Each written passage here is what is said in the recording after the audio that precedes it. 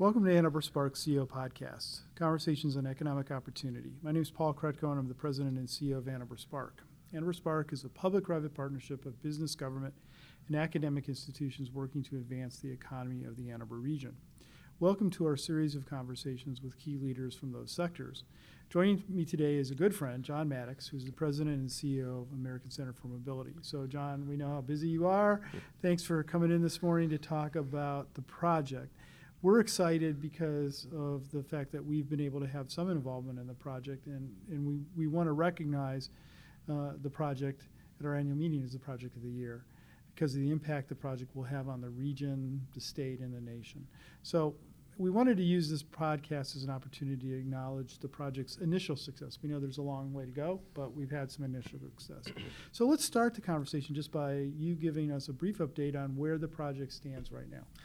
Thank you, Paul, and good morning, and certainly thanks for the opportunity to talk about the American Center for Mobility.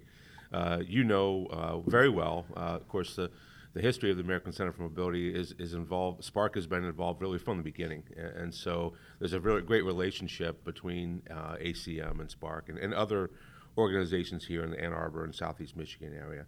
So right now we're on a roll. We are building steam. It's a very exciting time. We are heavily into finalizing the design of the first phase. Construction will start when the weather breaks, and that's when we'll start building the first phase, which is this highway loop, and it's going to be a very critical year for us. So we are working very diligently within ACM, but also with our partners. So it's going to be a great year for us. We're going to get the first phase built and operational, and then we're going to be moving on to other phases, including continuing the work we've been doing within Arbor Spark about drawing other new businesses and new companies to this area. So take a moment and talk about the highway loop because that's a really important project. I know from my involvement with you and the rest of the board, that's something that industry has been very keen on, and that you've often said, if we had it in place right now, there would be people using it now. Talk about what the highway loop is. Yeah, that's absolutely right. The highway loop will be critical for those companies that are developing automated technology right now, and that's because it will look like a real highway. It will not be a traditional test track. I call them your grandfather's test track. It's critical that these companies have access to a road that looks like a real highway, but is not a real road. In other words, they can control the experiment. That's the thing that's missing right now, if you will, within the product development of these with a lot of companies.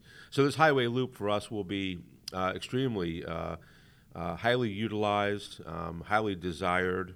We're working with MDOT and Washtenaw County Road Commission and other key partners because it's actually a quite complicated project. It sounds easy. Repurposing a public road, that's a very difficult thing to do. But it's going to be in high demand. In fact, it already is.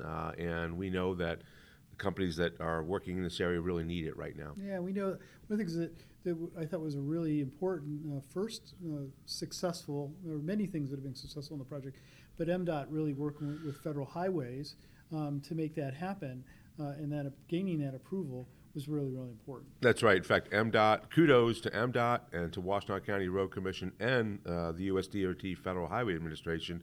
This is I would say it's probably the first time that those three have embarked on such a project to repurpose a public road. And as you know, US 12 Michigan Avenue was built for a lot more traffic than it's seeing today, probably over 10 times the amount of traffic. What's more important, though, is since it looks like an interstate, people tend to drive at highway speeds, when in reality, it's actually a surface street with pedestrians crossing that road on a regular basis. Mm-hmm. So unfortunately, it's also been the site of some number of pedestrian and bicycle crashes. And so I guess in addition to repurposing it for use as a test track, MDOT's also looking at it in Federal Highway and Washtenaw County as right-sizing this road, getting the speeds down to a limit where we hope it will eliminate those pedestrian crashes. And the general concept is you had a divided roadway there, and we'll be able to make half of it devoted to the project. The other half will be for regular traffic. That's right. And the traffic flow, the traffic flow simulations indicate that there'll still be plenty of capacity for the amount of vehicles that are on that road. So you're a tremendous asset to the American Center for Mobility Project because of your extensive experience with transportation, the automotive industry. It's always good. We always try to do this for listeners. Can you give us a little bit about your background, about Sure. how you became CEO, what you did before you became CEO at ACM? Yeah, thanks, Paul, and thanks for saying that. I'm excited to be CEO. I'm humble because of the project that we're undertaking here is really significant. My background is was about 20 years in the auto industry, working primarily in product development for Ford Motor Company and Volkswagen Group of America, and I was the one doing a lot of the testing that those companies used to do for various technologies, safety technologies especially. So 20 years in the auto industry. After that, I moved on to I was the head of research for the National Highway Traffic Safety Administration, which of course is the U.S. DOT federal regulatory body. There, I actually started the U.S. DOT's, the federal government's automated vehicle program, and really moved the connected vehicle program into a later stage. And after that, I came to the University of Michigan, moved back to Ann Arbor. I tell people that, and correctly, that I've moved to Ann Arbor 4 times in my life. I love it here. My wife and son and I do. And moved back to the University of Michigan, started what's now called the MTC, the Mobility Transformation Center, which also built M-City. So I've been working in automated vehicles now for a little over 10, almost 11 years. It seems like a long time, especially since the technology is relatively new, but it's moving fast. Yeah, and it's interesting how things get named. I find the notion that has been very farsighted in this area, and to create the Mobility Transformation Center really gets to what this is all about. We're talking about essentially a transformation of what we've experienced as mobility for the last century or so. Yeah, that's right. I mean, University of Michigan truly is a leader in this area, and the MTC is first of its kind in the world, not to mention M-City being the first of its kind. So MTC, extremely successful, and that's because most companies who are in the transportation space now recognize that transportation is changing dramatically. If they don't change with it, they'll be out of business in 20 years. And so a lot of those companies saw the value immediately of coming together with the University of Michigan to focus on research, especially. And so that's been a huge success for the Ann Arbor and Southeast Michigan area, frankly. Many other locations, even other countries, are copying it. We know that. So it's real exciting to be here in Southeast Michigan with all this activity. Well, as a board member of ACM, I've been really honored to play that role. And as treasurer, I'm well aware of what the center is and excited what I think it means about what it means for the region's competitiveness. But from your position as CEO, can you give our audience an overview of ACM? And you just started on it a little bit from a strategic point of view and what your vision or what you're seeing the future to be. Yeah, sure. And you're right, I did touch on that because the strategic view says that these technologies, and that's both connected technology where cars talk to one another or talk to the roadway, and automated technology where they drive themselves or partly drive themselves. Those two key technologies will transform the way we think about transportation. And to the point where it can even start to question or influence the model that we buy and sell and utilize vehicles and transportation today. Certainly, like I said earlier, many companies are recognizing this change. And so, the strategic vision from both, frankly, Ann Arbor Spark and, of course, Lansing, the governor's office, the Michigan Economic Development Corporation, and the Michigan Department of Transportation primarily, along with the business leaders from Michigan, recognize that this technology is going to change the way we think about moving people and goods.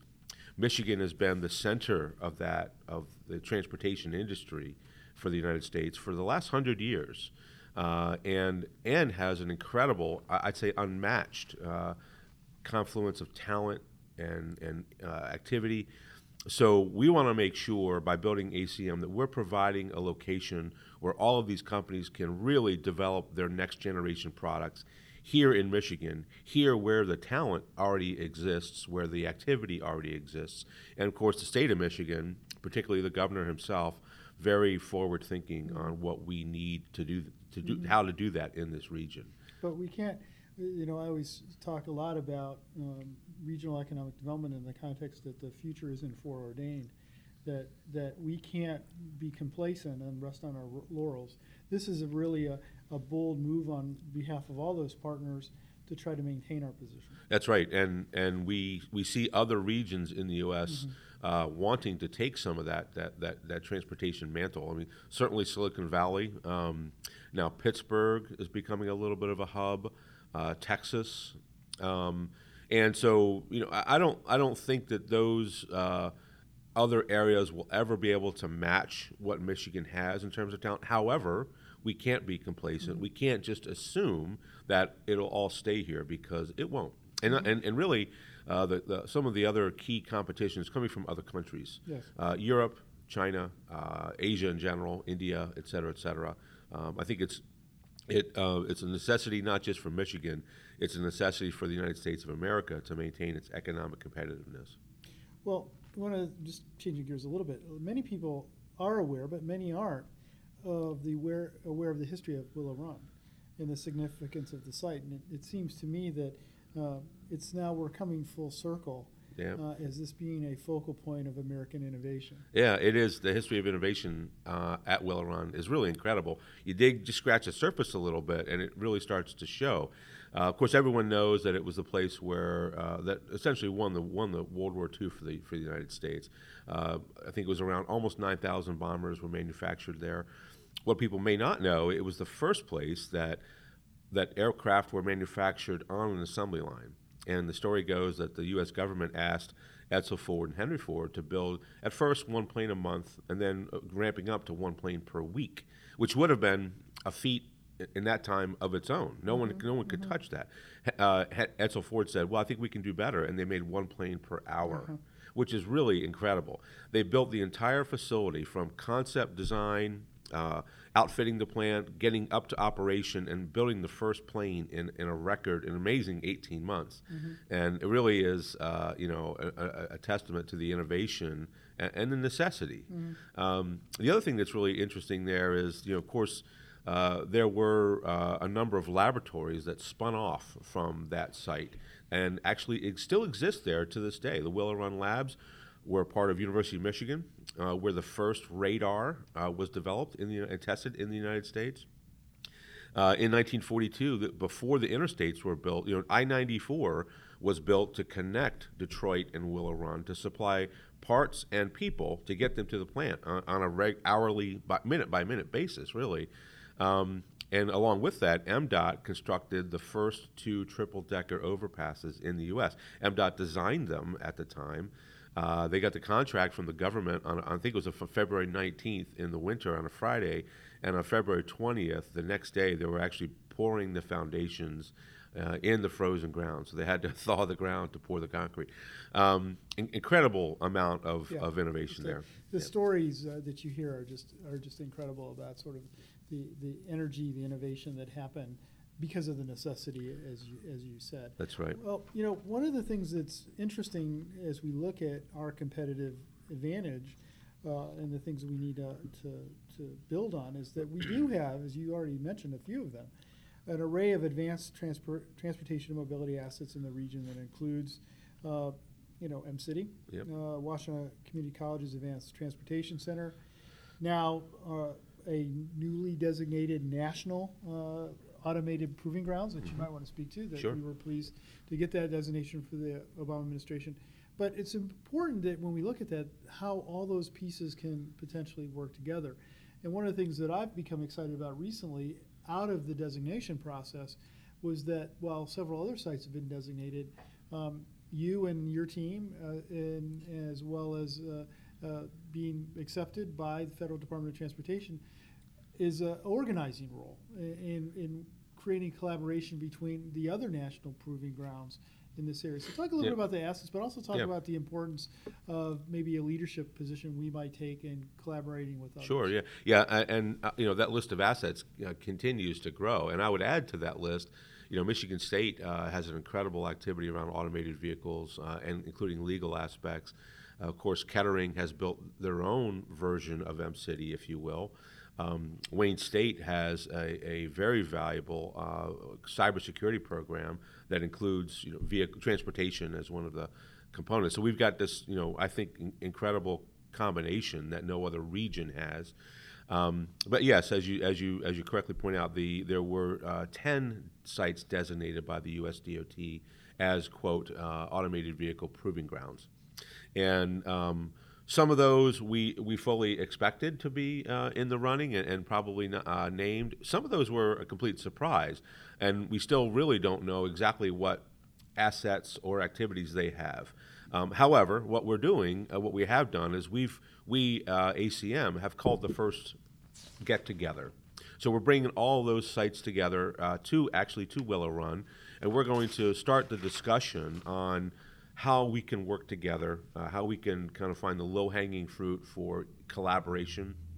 Because even though, as I said earlier, Michigan will remain, if you will, the leader, we still need to bring in other experts and other activities that we may not have here.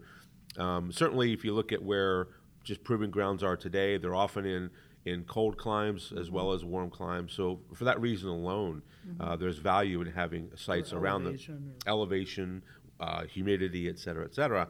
So what we're doing is we're pulling together this first discussion, which does include the US DOT themselves. They were actually quite thankful that we called the first meeting. It was, of course, at a time of change with administrations. So we're going to bring this group together. We're going to talk about what we all do and can do, and we're going to talk about where we can collaborate, maybe on data, maybe on test procedures, things that we all need to establish. And since there's a need for standardization of these test facilities and test methods, this is the perfect way to start that conversation, we think. Well, so in closing, one of the things, you've touched on a lot of it, but maybe I'll give you a chance to sum up. Yeah. What makes you feel particularly optimistic about Michigan's role and our ability to maintain that position of preeminence, if you will, as the world's mobility leader? Yeah, well, I mean, what makes me optimistic is the never-ending amount of talent that we have here in Michigan. And I'll just start with automotive talent. Every time that we meet with a company and talk about what we're building at the American Center for Mobility and why we want to build it, the folks that are really immersed in this technology, they get it immediately. We don't have to explain more than 2 sentences why we're doing it. And what we really get into in quick detail is the what. What will we do? What do we need?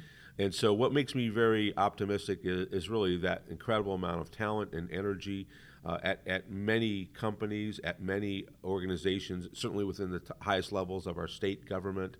And, frankly, working with groups like Ann Arbor Spark, because you guys, you saw the value of this development almost before anybody else did.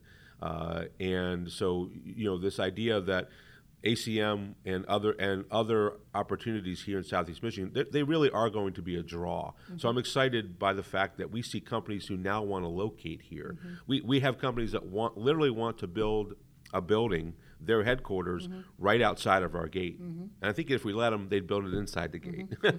So, I mean, to me, that's very exciting. I'm very optimistic because I see the energy, the growing energy around our site and this activity and automated vehicles in general. So I'm extremely optimistic. I don't think I'm going to move back to Ann Arbor a 5th time because I'm not going to leave.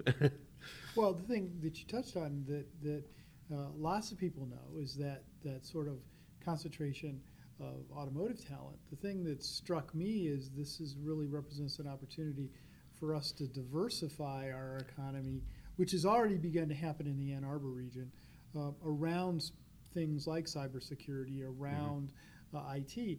Lots of people don't know, and I do this multiple times in these podcasts because I keep trying to underscore it, that this region, Southeast Michigan, is the second largest concentration of IT talent in the United States, only second to Silicon Valley. And it's at a very similar scale. It's not Austin, it's not Seattle, it's the Southeast Michigan. And that's a tremendous asset for us to build on as well. Absolutely. And in fact, the whole future of transportation will also depend upon an IT solution, if you will, a cloud solution.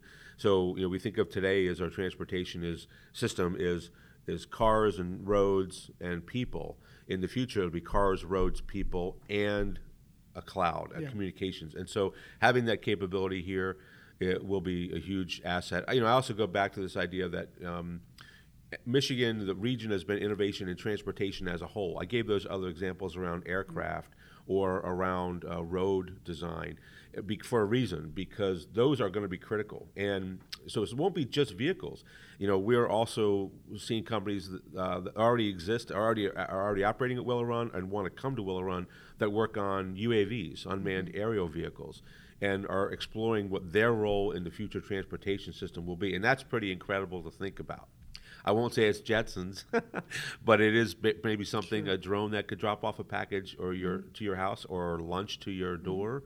And that will become, incredibly beneficial. And we're doing that here in Michigan, too. The interface between air transport of goods and vehicles on the ground is also an important kind of thing to think about for the future. And it's not so far-fetched, for us, in the sense that I do know if you go over to the Henry Ford Museum, you can see the first traffic light. The first traffic light was in downtown Detroit. That's right. The first electric traffic light.